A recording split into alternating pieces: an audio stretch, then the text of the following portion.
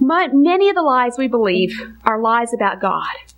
And that's an important place to start, because if our view of God is wrong, then everything else we believe will be wrong. And we could add many to this list. And by the way, as I go through this, as you think of others, feel free to jot them down and pass them to me when we're done. And I'd like to add your some of the thoughts and insights God gives you when I teach this the next time. But I think one of the basic lies that many of us believe about God is that God is not really good. God is not really good. And again, remember, very few people would say this. But that's what we really believe in the deepest part of our being. If God were good, this would be different. This would not have happened to me. And then related to that, God doesn't love me. Now, women will say, I know God loves me, but deep in their heart, they don't believe in so many cases that God does love them. And then this one, God is just like my Father. God is just like my Father. And if there was a wounded relationship there with a father, or a distant father, or a passive father, or an overbearing father, or a cruel father, then that view of that father is so many times projected onto God. And let me say this, I had a godly father for which I thank the Lord, but God is not just like my father. God is infinitely more wonderful and pure and right than even my godly father. Now, it helps a lot to have a godly father in shaping a woman's view of God. I trust God and have since I was a little girl. And part of what has helped that is that I had a father I could trust. Most women today are not coming from that background. But then the enemy deceives them into believing that God is just like my father. He can't be trusted. He is a distant God, or he is a cruel, overbearing God. God is not really enough. Another lie. God is not really enough. God's word is not really sufficient to deal with all my problems. Now, we say it's sufficient, but we don't live as if it were. I need God's word, plus I need these 52 books from the Christian bookstore. I need God's word, plus I have to go to all these conferences. I need God's word, plus everything that my friend or a counselor can tell me. I need God's word, plus to deal with the issues in my life. We don't really believe that God's word is sufficient. And then this that many of us believe, there is someone or something else that can make me happier than God can. I need something or someone more than God. It may be food. And for many women, food eating is not because of hunger. It's because of seeking to fill an emotional vacuum, drinking from wells that Jeremiah called broken cisterns, fountain of living waters who wants to fill our lives to overflowing. And we have instead gone and hewn out for ourselves broken cisterns. And for many of us as women, food is one of those broken cisterns. Shopping, television, friends, activity, geographical location, the size or type of the nest in which we live. I need something else, someone else to make me happy. God is not sufficient. He's not really enough. And then this lie, God's ways are too restrictive. God's ways are too restrictive. And that's what Satan told Eve. Has God said to you, now back up to what God did say. Of all the trees in the garden, you may freely eat. Except for that one over there. Don't eat that one. God put the emphasis on the liberty. Satan came and said, has God said to you, you can't eat from all the trees in the garden? What does he do? He tempts the woman to believe that God is putting restrictions on her happiness. The emphasis is on what you can't do. And you as parents know that you put loving parameters around your children. And what does the enemy tell your children? That you're trying to warp them or cripple them or keep them in a cage or not let them have any freedom. You want them to experience true freedom. That's why you put loving restrictions around them. But the enemy emphasizes the restriction and suggests that it is a bondage. This lie that God should fix my problems. It's a lie. And we'll see what the truth is about many of these in just a few moments. But the lie that God should fix my problems. And if I have problems that haven't been fixed, then God has not come through. God is faithful, yes, if the sun is shining, if I've got money in the bank, if my husband loves me, if my children rise up and call me blessed, if I'm strong and healthy, yes, we can sing, great is thy faithfulness.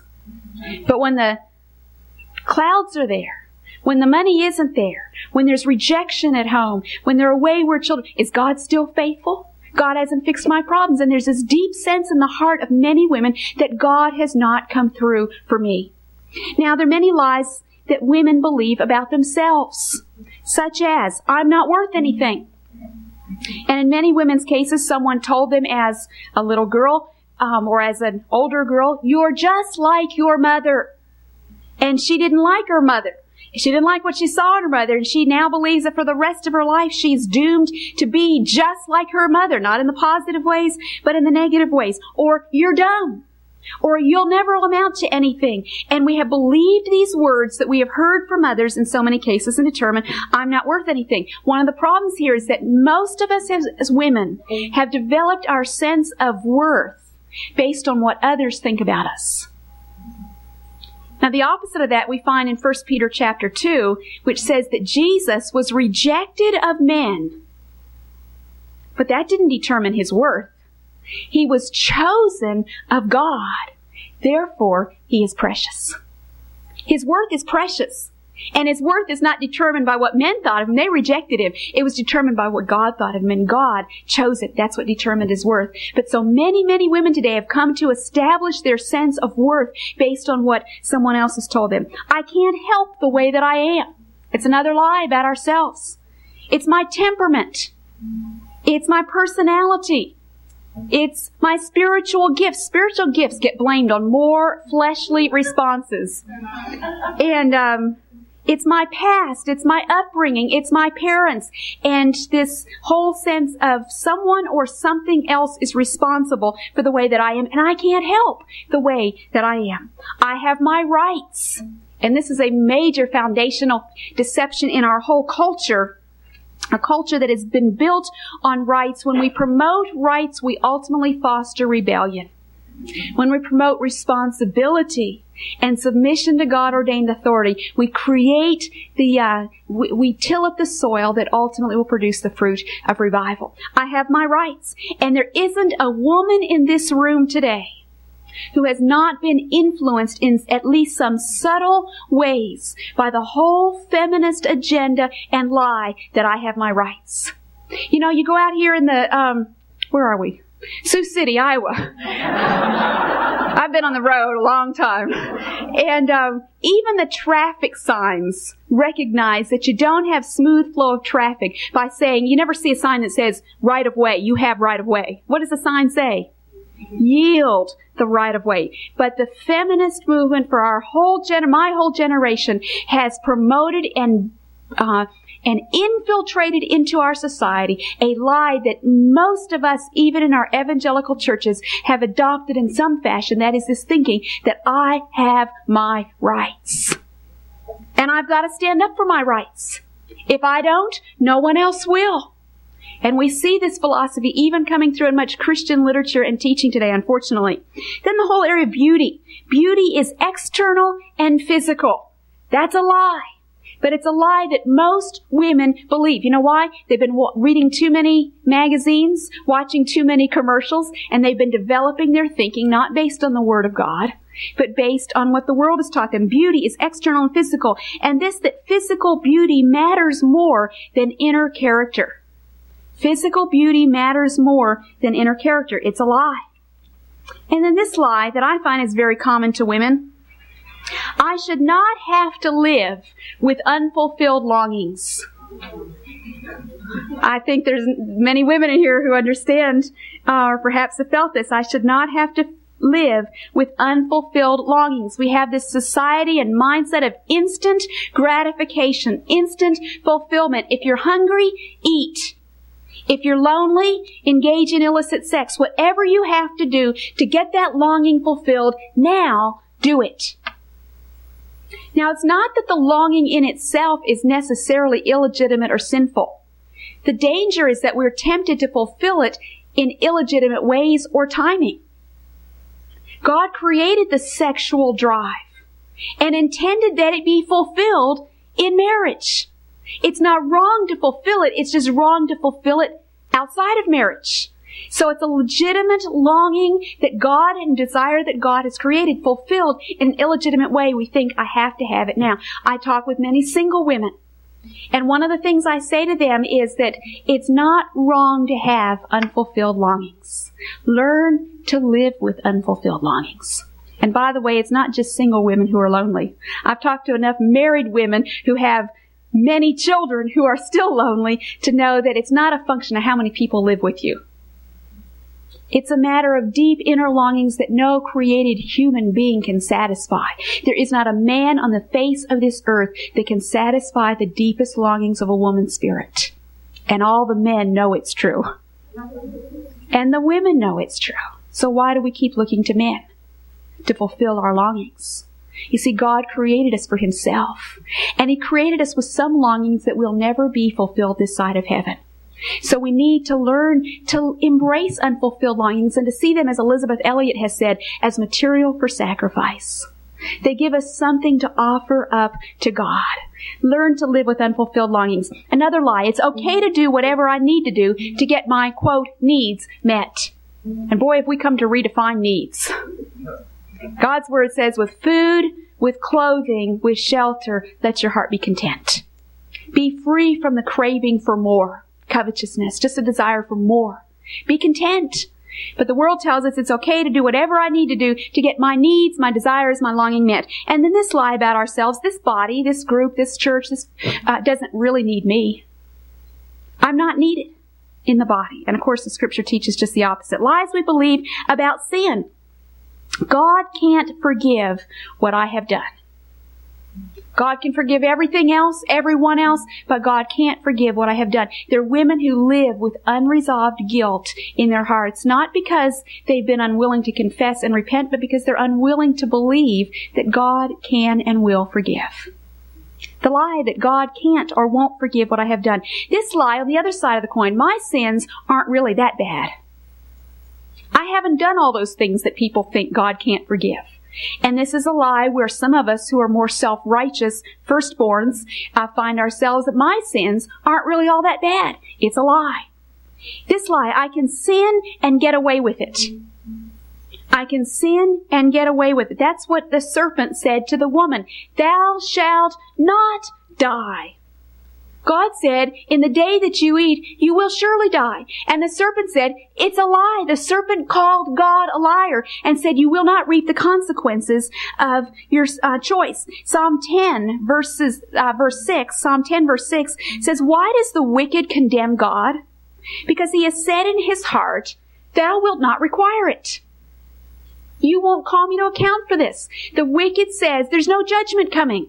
There are no consequences. I can sin and get away with it. Variations on that. I won't reap what I sow.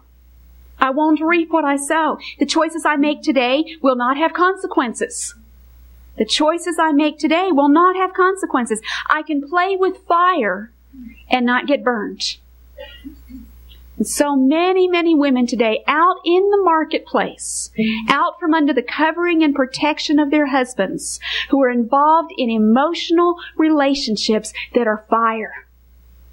They are playing with, and I'm talking about Christian women. I'm talking about respected Christian women in their circles, in their churches, in their communities, who are involved in emotional relationships where they're getting emotional needs fed and fueled by a man who is not their husband. They are playing with fire and kidding themselves, deceiving themselves into thinking that they will not get burned, that they will not reap what they sow. Now, their own marriage may or may not fall apart as a result. They may not see the consequences in their own lives, though many times they will. But they will surely see the consequences in their children, in their grandchildren. Those seeds are being sown. And the thing is, we want to sow seeds of choices that we make and then pray for a crop failure. Hope that it won't come to harvest. And it just can't be. It's a law of God, excuse me, that I will reap what I sow. Excuse me. This lie. I am not responsible for my sinful choices and reactions. I am not responsible for my sinful choices and reactions. And then this one that so many, many women believe, I cannot walk in consistent victory over sin. It's a lie. Eating habits, spending habits, anger, critical spirit, personal moral habits. I can't walk in consistent victory over this sin. I'm just going to have to be defeated by this for the rest of my life. It's a lie, and if you believe it, you will never experience consistent victory over sin. You will live in bondage if you believe that you have to live in bondage. Then lies we believe about our priorities. This is a lie. I can make it without consistent time in the Word and in prayer. I can make it in my life without nurturing my spirit, without time with the Lord. And this lie, a career outside the home, is more valuable and fulfilling than being a wife and a mother. And the society we live in, our culture, has perpetrated that lie intentionally, deceitfully, and many, many women have come to believe today that there is something inherently more fulfilling about a career outside the home than about being a wife and a mother. The career, the calling to be a wife and a mother has been demeaned. And many women, especially my age and younger today, have bought into that lie, have come to believe that that is true. And in this lie, and I hardly know a woman who doesn't in some way believe this, I don't have time to do everything I'm supposed to do. It is a lie. That is a lie. Jesus, who came to earth and only had 3 years to fulfill the entire plan of redemption, said at the end of his life, I have finished the work that you gave me to do. You know what the problem is, ladies? We're doing things not that God gave us to do, but that everyone else in the world has given us to do. And so there's a lie that I don't have time to do everything I'm supposed to do. Lies about marriage. I have to have a husband to be happy. Now, the people who believe that aren't married.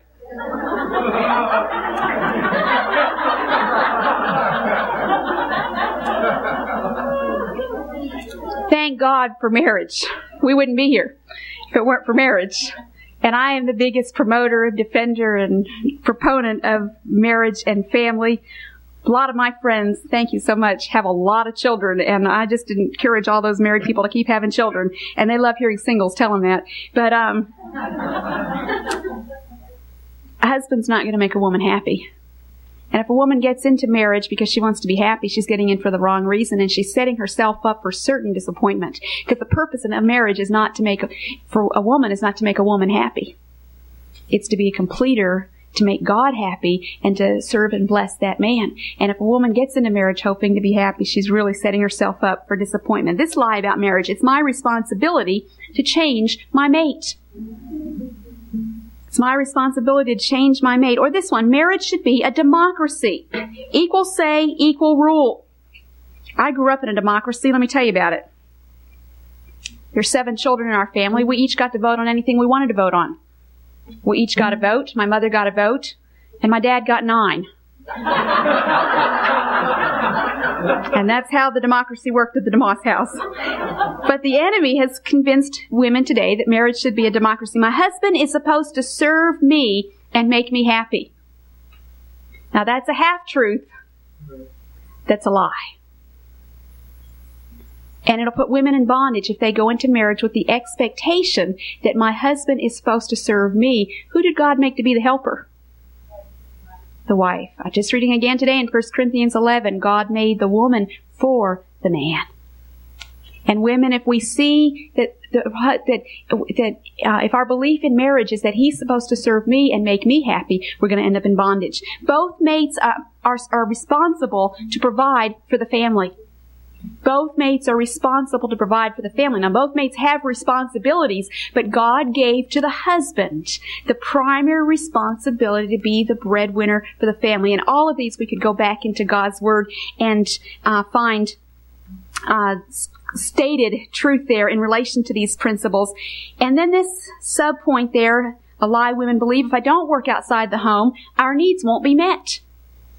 Or we can't make it on my husband's income.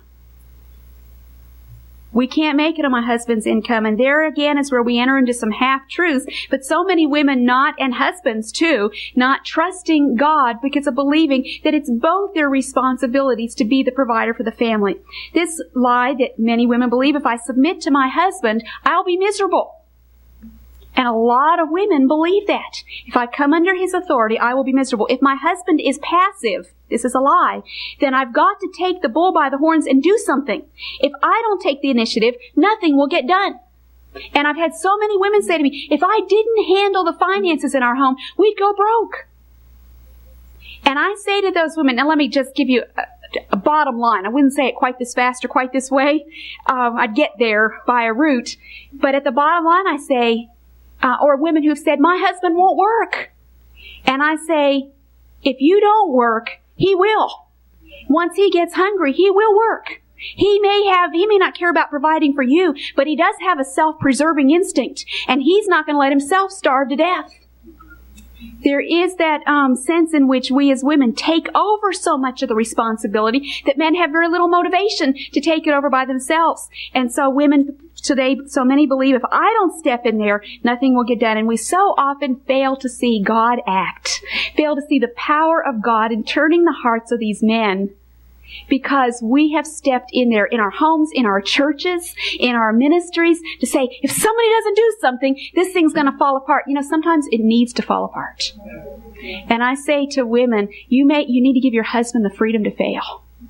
You need to be willing to let things fall apart in order for God to be able to get his attention. The very thing you've been praying to happen in his life, you may be keeping from happening in his life if you're taking matters over yourself. Next one, my marriage is hopeless. It can never change. And so many women caught in that lie today. My marriage is hopeless. It can never change. This one, I'm better off getting a divorce than staying in an unhappy marriage. And there's so many even secular studies today showing that second marriages more often than not, have a greater failure rate even than first marriages. If my husband doesn't love and respect me, I have the right to leave him. It's a lie.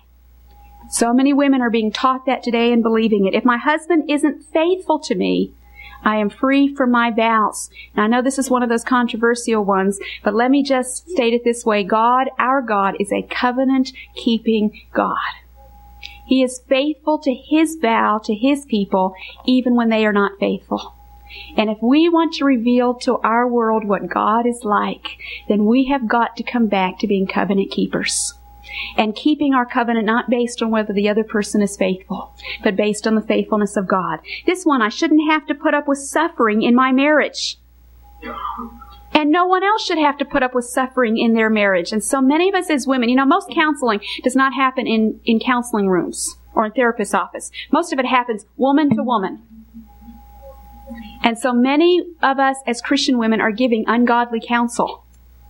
Counsel not according to the word and the ways of God. And one of the things, particularly those of you who are mercy showers, you want to put your arm around that woman and saying, honey, I know I don't believe in divorce, but I just think no woman should have to put up with what you are going through. And could I say, men, in recent years, I've been grieved even by the number of pastors and Christian leaders who have begun to counsel this way, who say, I didn't believe in divorce until it hit their own family, until it hit people close to them. And now they say, and I've heard these stories and it grieves my heart, say, well, it's not ideal, but no one should have to put up with suffering. What is the cross about if it's not a call to suffering? Read 1 Peter 2. If my husband were unfaithful to me, I could never forgive him. That is a lie. But it's what the world teaches us. I would be happier if I left my husband and married another man. I would be happier if I left my husband and married another man. First of all, it's not true. Statistics bear out that it's not true. That putting another pair of shoes under the bed does not solve the problems. But second of all, the purpose in life is not to be happy. It's to be holy. Lies women believe about children. We need to move on quickly with these if we're going to get through them. About children, here's a lie. We should determine the size of our family based on how many children we want, how many we think we can handle, and how many we think we can provide for. That's a lie. Children are a burden. That's what our society's told us. Now, there are some aspects of having children that are burdensome. But children are a blessing, not a burden. All children, a lot of people believe this one, all children will go through a rebellious stage. If you believe that, then you're setting yourself up to have your children go through a rebellious stage. Now, all of us are born rebels. And Christ has to conquer ourself, our heart, our flesh. But it is a lie to believe that all teenagers have to be rebellious or have to go through a rebellious stage. Many women believe this, if I weren't tied down with children, I could do more to serve the Lord. And I've heard this from women who envy what I'm able to do as a single woman in ministry. And I say to women, what you are doing there, maintaining your home front, teaching those children the ways of God, loving and reverencing and serving your husband, and bringing up those children in the ways of God is far more significant than anything I could do in traveling around the country speaking to people and telling them about the ways of God. Now, it all has to do with what's the will of God for you and what's the will of God for me. But, do not underestimate mothers. Your role and the value and the significance of what you are doing in shaping a whole generation that can counter the ways of deception in our world. This lie, we are not responsible for how our children have turned out. Now, that's a two-edged thing, because there's no question that as your children get older, they're responsible for their own choices. But Scripture teaches that parents do bear responsibility for the ways that they teach and train their children, and therefore for the results in their children's lives. Both have to accept responsibility. It's not one or the other. This lie, children need to get exposed to the real world, put that in quotes, so that they can learn to function in it. We shouldn't shelter them from the real world, says the lie. Ladies and gentlemen, the real world is not the world of sin and corruption and vice out there. That is transitory, it's fleeting, it's fading away. The real world is God's way. It's God's world. This is my Father's world. He rules, He reigns. The real world is the eternal world where Christ reigns, and you want to prepare your children to live in God's real world and then to be able to go out and not function in the outside world, but change the outside world. You're not bringing up children who can just function in the world outside. You want children who can really make a difference in that world. Lies we believe about others. I just can't forgive so-and-so. I just can't love so-and-so. I can't help so-and-so. She needs a professional counselor.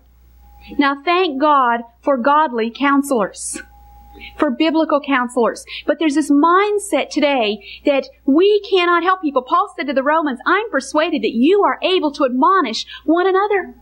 We as women need to take responsibility for our own lives and for the lives of the people around us and learn how to get into the Word of God and help hurting people with the Word, with the sword of God, with the balm of Gilead. Learn how to apply the names and the way and the heart of God to the people of the problems of God. Lies about emotions. Boy, and this gets so many of us as women. I can't help the way I feel.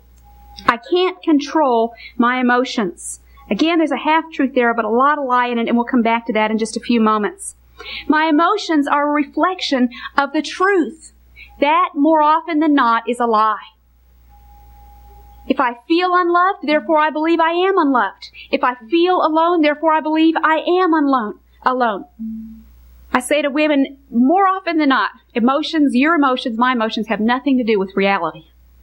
And we need to learn that and let our emotions follow obedience rather than our choices following our emotions. And this one, husbands, this will explain a lot. We believe, as women, many times that it's understandable to act like a shrew at certain times. That's spelled S-H-R-E-W, shrew. And so many of us as women use our monthly cycle, our season of life, the change of life as an excuse for ungodly behavior. Weariness, exhaustion. I remember one godly male friend saying to me once when I was just exhausted from ministry and speaking, I was acting like a shrew, and he said, don't let tiredness be an excuse for carnality. Now, he's not a mercy shower, but,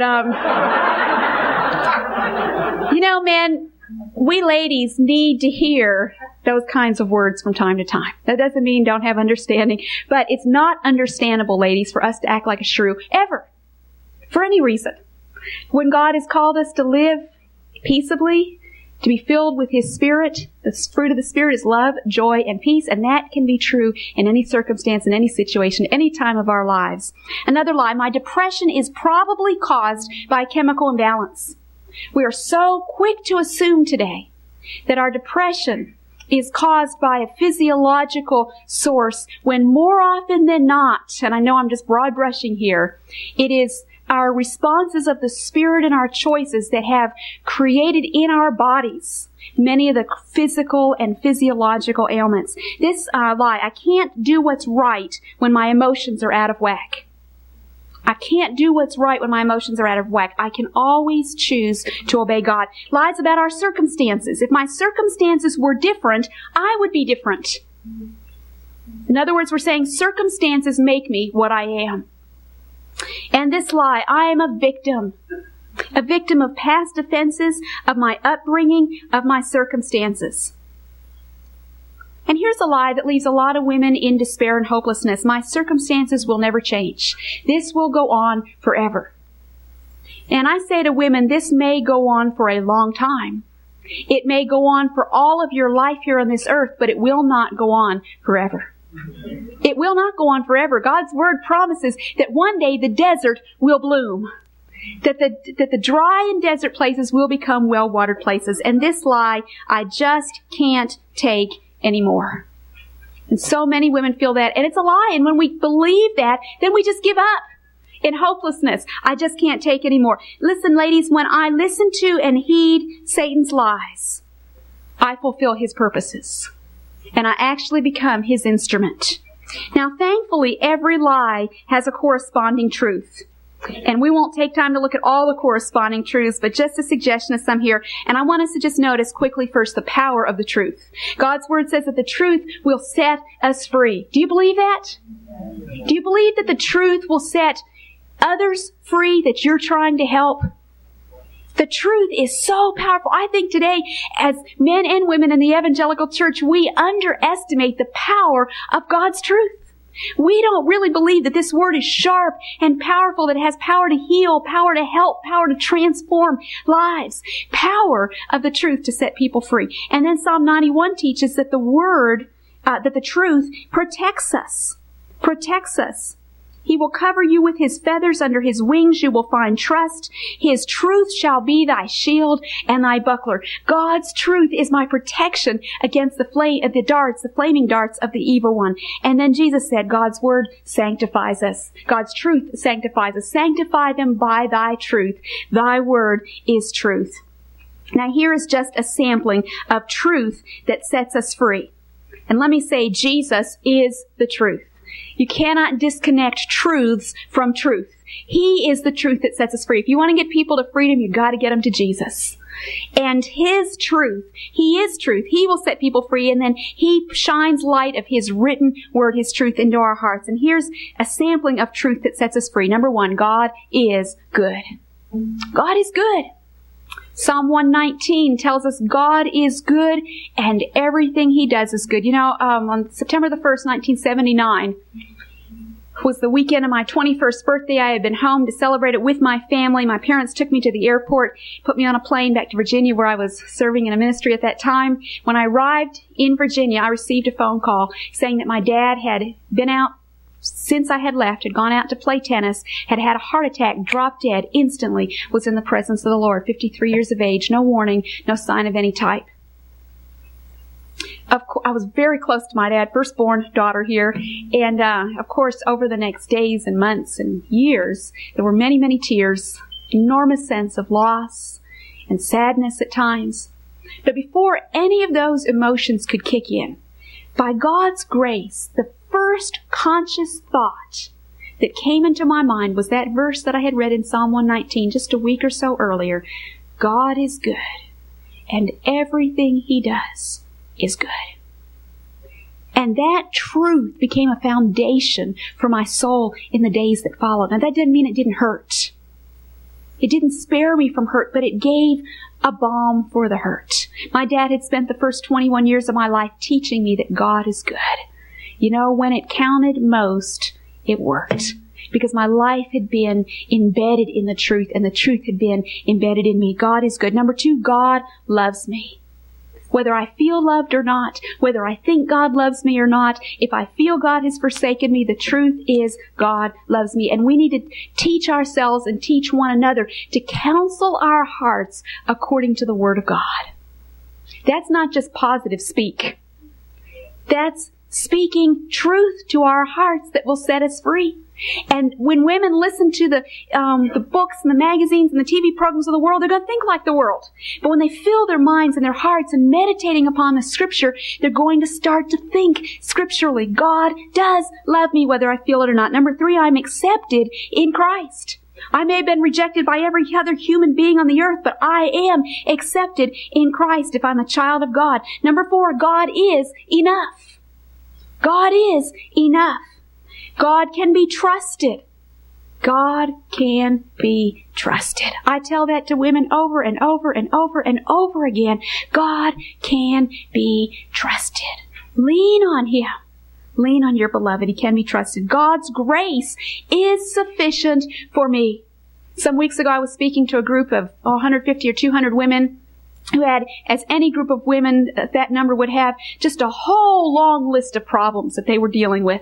And I had the women write down what is it that they need God's grace for at this moment in their lives. And then I had them one at a time, not all of them, but many of them. We spent probably an hour and a half doing this. Come to the microphone and say to us, here's the issue in my life, just in one sentence, and God's grace is sufficient for me.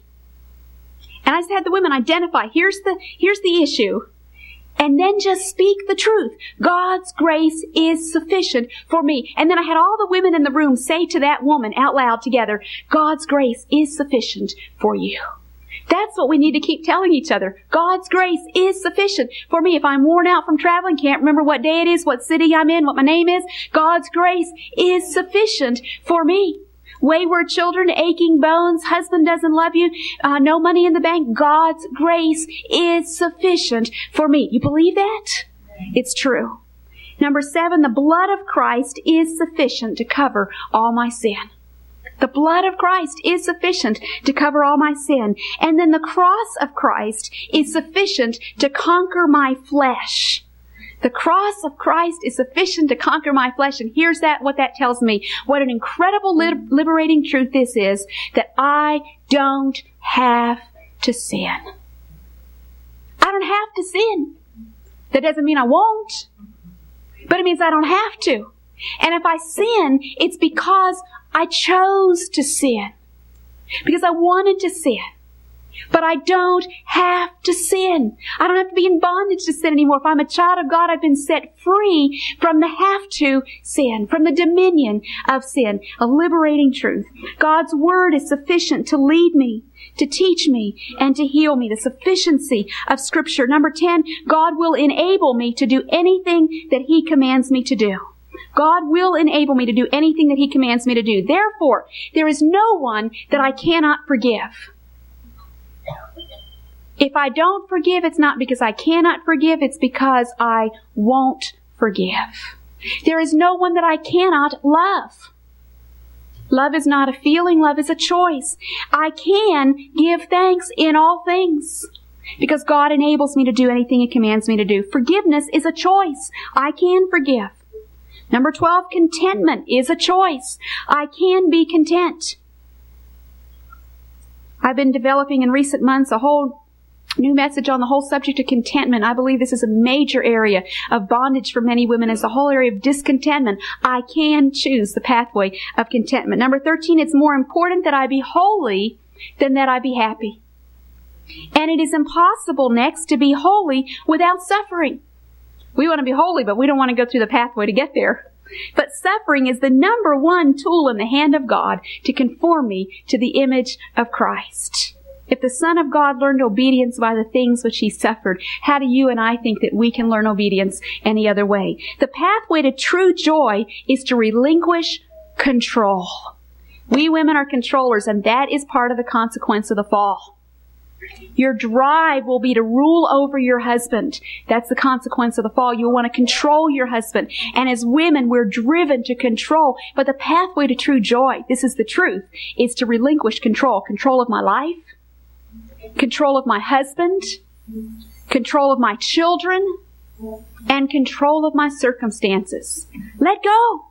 Relinquish control. Give them over to God. Release them to God. Number 16, my past does not have to plague me. That's the truth. The blood of Jesus Christ, God's Son, cleanses us from all unrighteousness. My past does not have to plague me. My past failures can become stepping stones to greater victory and fruitfulness. These are truths that I hate to be saying so quickly. You need to meditate on these, women, and get other women to meditate on these. If I will let Him, God will cause everything that has happened to me to work together for my good and His glory. Number 17, God doesn't make any mistakes. Everything that comes into my life has been filtered through His fingers of love. Number 18, you believe that last, so each of these, you believe it, it'll set you free. It just makes all the difference. My heart is just experiencing freedom as I'm stating the truth here. I love the truth. The greatest freedom I can experience is found through submission to God-ordained authority. And God has given authority to us as women as a covering. 1 Corinthians 11 says that as women, we need a covering over our head, and the covering is God-ordained authority. That's where we find protection. The husband, this is a truth, is the head of the wife, and this is not something that's just the consequence of the fall, as the quote, evangelical feminists would have us believe. I believe as you study the Scripture and the New Testament and Old Testament accounts together, that before the fall, God ordained that the husband should be the head of the wife. Read about it in 1 Corinthians chapter 11, for example. And then the wife is to reverence and submit to her husband.